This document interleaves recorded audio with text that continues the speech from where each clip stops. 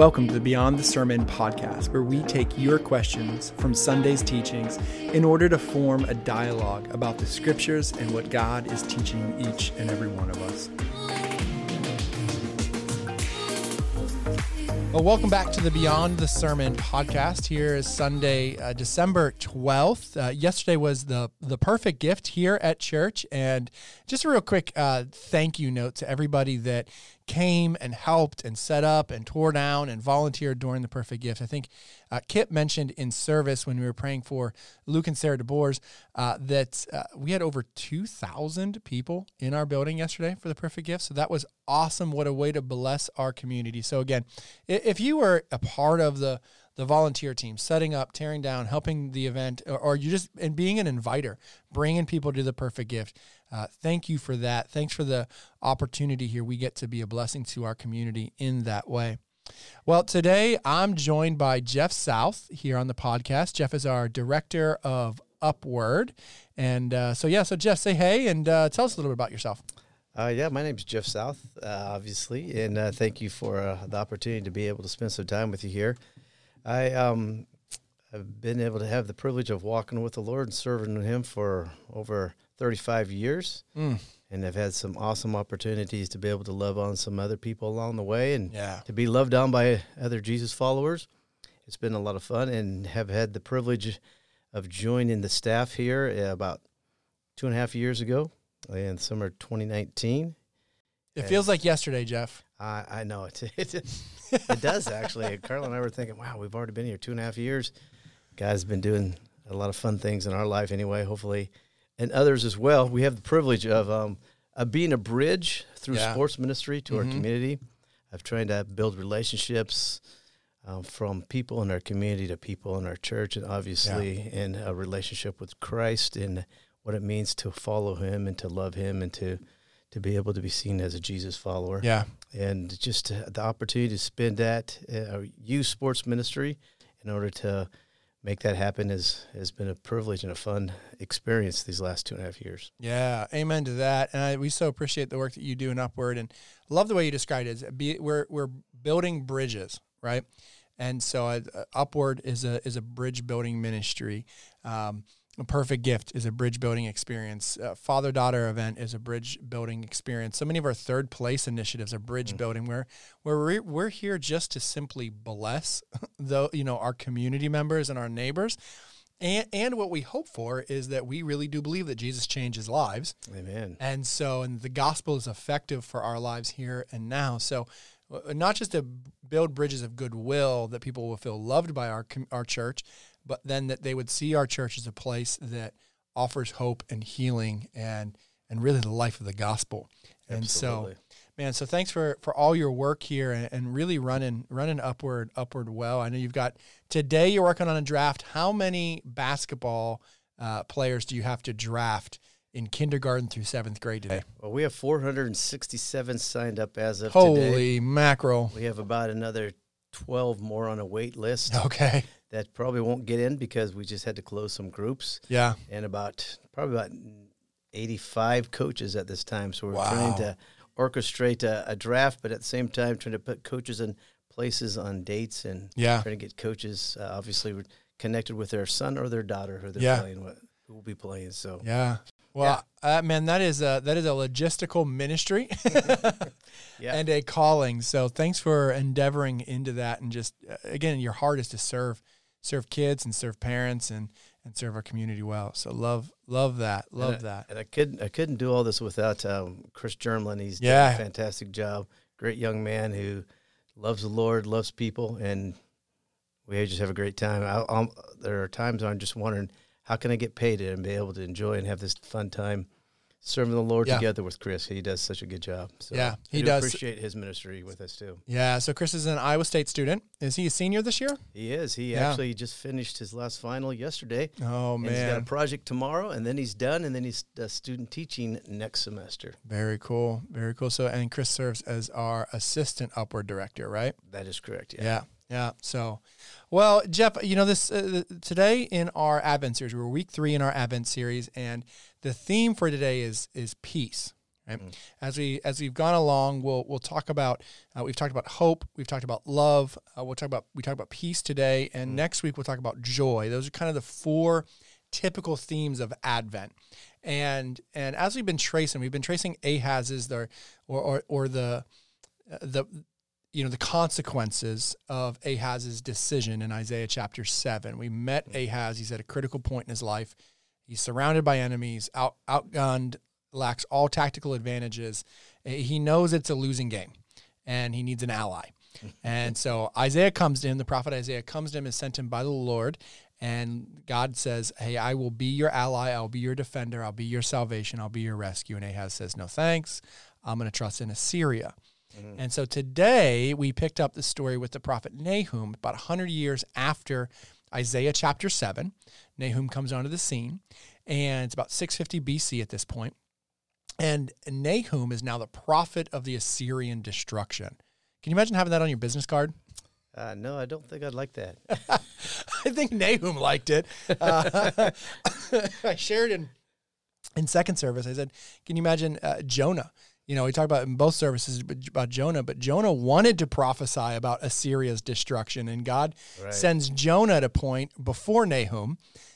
Jonah happens earlier than Nahum, but Jonah prophesies God's mercy to Assyria, and Jonah's not happy about that. And so Nahum gets to be the prophet of the Assyrian destruction, and yet there's this really neat line through the majority of his book is all about the destruction and what's going to happen to Assyria. But there's this theocentric line through it that God is the only one who can save humanity, and that God is the only one that can restore broken people into peace. And so Nahum writes with this sort of undercurrent assumption in his prophetic work. And that really is the truth, right? It's tracing that line all the way through the Old Testament, ultimately to Jesus, which we celebrate at Advent, is this, the coming of Jesus is the bringing of the peace, the Prince of Peace, right? And so as we talked this morning, we talked about how God wants to bring us into peace, but and the Hebrew word for peace is shalom. It means completeness or wholeness. But in order to enter into that, we have to be willing to accept or enter into the posture of confession. And so, I think, so Jeff, in your life as a follower, a Jesus follower, someone that's done life with Jesus for, as you said, 35 years now, what has confession looked like for you, or what role has confession played in your life? Well, I know early on as a teenager who was searching for truth, searching for peace, searching for salvation. I know one of the things that I had understood the Lord had communicated through the Bible some facts about how important it was to stay away from certain things, but at the same time, as a person who says, I want to follow Jesus, I want to be a believer, I hadn't really set out to confess overall the things that I had been doing for the last 19 years. And I remember a particular time, many of them, but this one was probably the largest one, was when I was with a group of college students at a concert, and a guy was up front. He was sharing his testimonies, talking how important it was to follow Christ, how important it was to embrace his forgiveness and to walk in truth. Yeah. And it was one of those days that everything he was saying was just resonating. I was just going, oh, this guy's talking about my life. And he just revealed how important it was to confess who you are to the Lord, and just say, you need to confess your sins and repent of them. And of course, I had thought I had done that in the past, but there was just an overwhelming Holy Spirit working and churning and cranking of my heart. Yeah. And I realized, this is the day that I need to come. I just need to come and confess. And I just started confessing right there, and just started crying, and God just broke my spirit, broke my heart. And it was one of those cleansing. Yeah. At the same time, the peace of God flooded my soul, flooded my life. And that was a turning point for following the Lord as that point. But it all started with the confession. Yeah. I knew I was a sinner. I knew who Jesus was. I knew that there was a heaven and a hell, but it was just about confessing. Taking that step. And that's when the peace of God really came into being and give you the solace that Yeah. was needed for me anyway to be able to take some next steps in my faith. Yeah. I love the word you used there. You said it was cleansing, right? And I think that's such a, confession is a really, okay, so if you grew up Catholic, confession has a whole background around it, right? True. You go to the priest, you confess your sins. He tells you how many Our Fathers and Hail Marys you got to go pray, and then he absolves you of your sins. And so, which is a whole other theological conversation. But right, depending on where we've grown up and maybe the religious spheres that we've grown up in, confession can have a whole lot of stuff around it. But I think no matter where we've grown up or what we've grown up in, confession is always a very vulnerable thing, right? And because we are truly verbalizing the stuff that we probably know is in there. When we look in the mirror, as you said, I knew I was a sinner. I knew I was broken. There was 19 years of that junk in my life. But then when you begin to confess it and you put words to it and you speak it out loud, that's a very vulnerable place to be. But in that moment that you did that, Jeff, you said it was cleansing, right? It was. And so I think that's just such an important reminder for us. I appreciate the word that you use there because again, confession can be scary. Confession can feel vulnerable. Confession can even feel like it's just this religious practice for overly devout or emotionally sensitive people.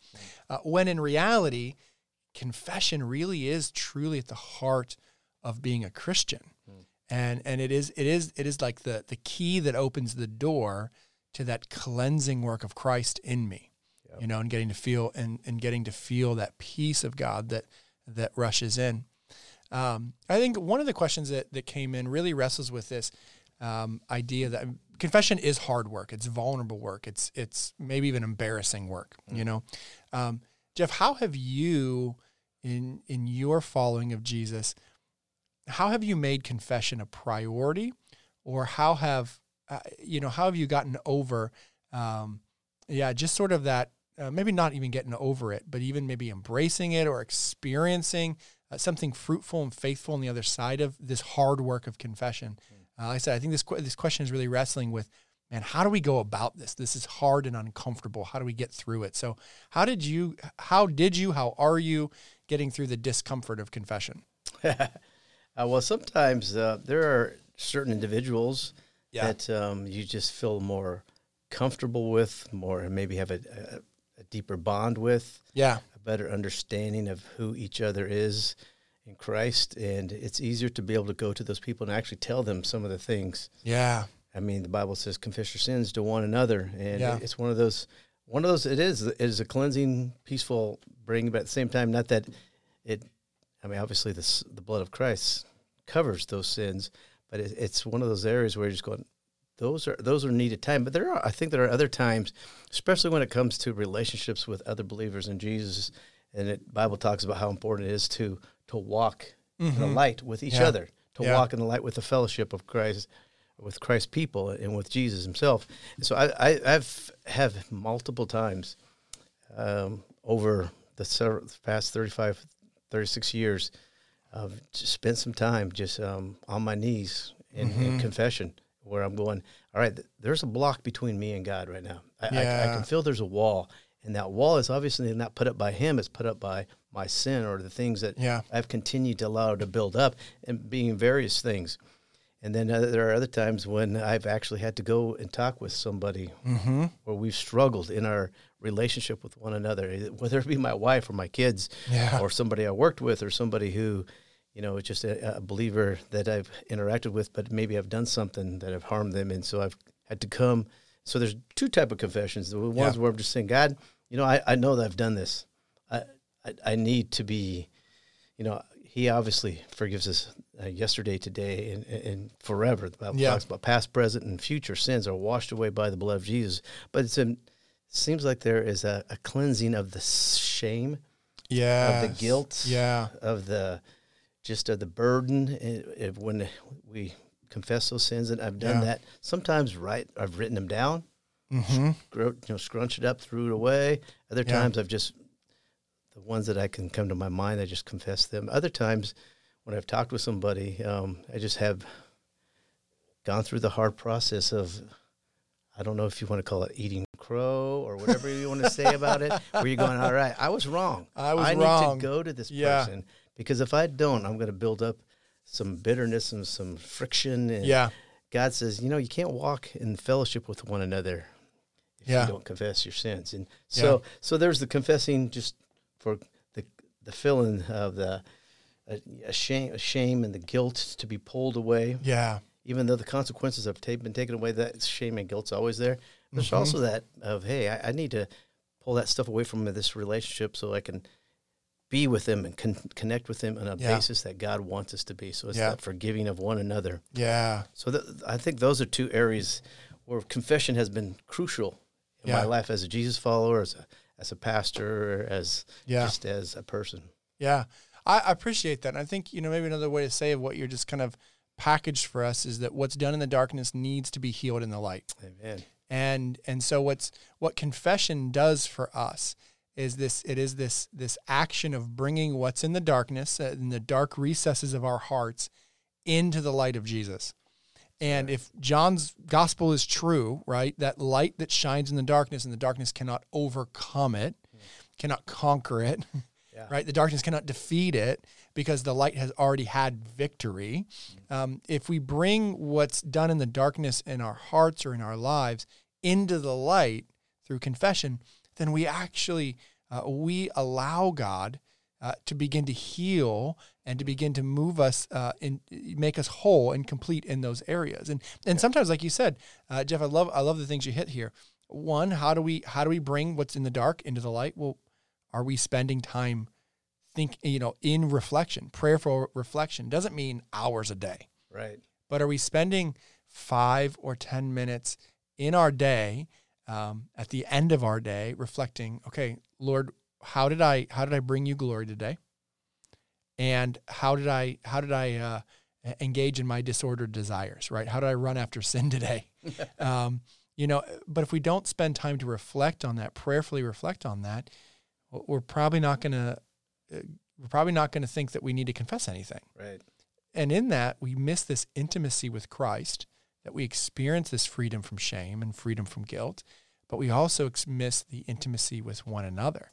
Because I think, as you said, right, as God is drawing that stuff up and out of you, sometimes it means we need to go to our brothers and our sisters and say, hey, I'm sorry, I was wrong. I'm sorry I made this mistake. I wasn't in my best form, I need to confess this to you. Will you forgive me?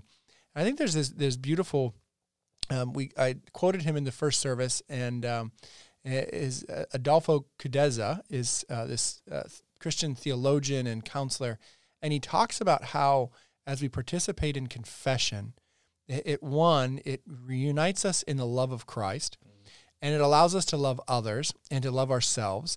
And as we do that, we increase in this love. And I think I've just lost the word. The opposite picture here is the world that says you're supposed to love yourself. And when the world says you're supposed to love yourself, it says you're actually supposed to satisfy your disordered desires. You're supposed to run hard after the things of the flesh. Whereas this being able to love yourself within the kingdom of God doesn't actually originate within yourself. It only originates within Jesus. And that's what Adolfo ends up pointing to. He says it's God's love first that allows us to then love each other. And Jeff, you were talking about even in 1 John, it talks about that, right? So we're to confess our sins to one another, but we're also to confess our sins to God, and he's faithful to forgive us. But we do this all within community. And so sometimes we need that alone time with God, and we need to confess our sins to him, and so that we can experience that peace and that restoration and that freedom from shame. But then we also need to carry that into groups with others. Amen. And I love what you said. I think, when we think about our buckets of relationships, we have the biggest bucket is those that we have as associates. We just know them. We run into them, maybe at work, the gym, all kinds of places. We're just associated with them. We know their names. We might know some details, but we're not really best friends, And then you have this really core group of friends that you're going to spend a lot of time with. You're going to be close in relationship and proximity with. And then you have this even smaller group that are really, as Christians, they should be our accountability partners, right? And so I know for myself, I've got just a couple people, not a lot. I think it's like 3 people in my life that can ask me any question at any point in time, and I'm gonna shoot it completely straight with them. And I know a lot of people, right? So I think when we think about confession, it's not bearing our sins to everybody in the church atrium. Exactly.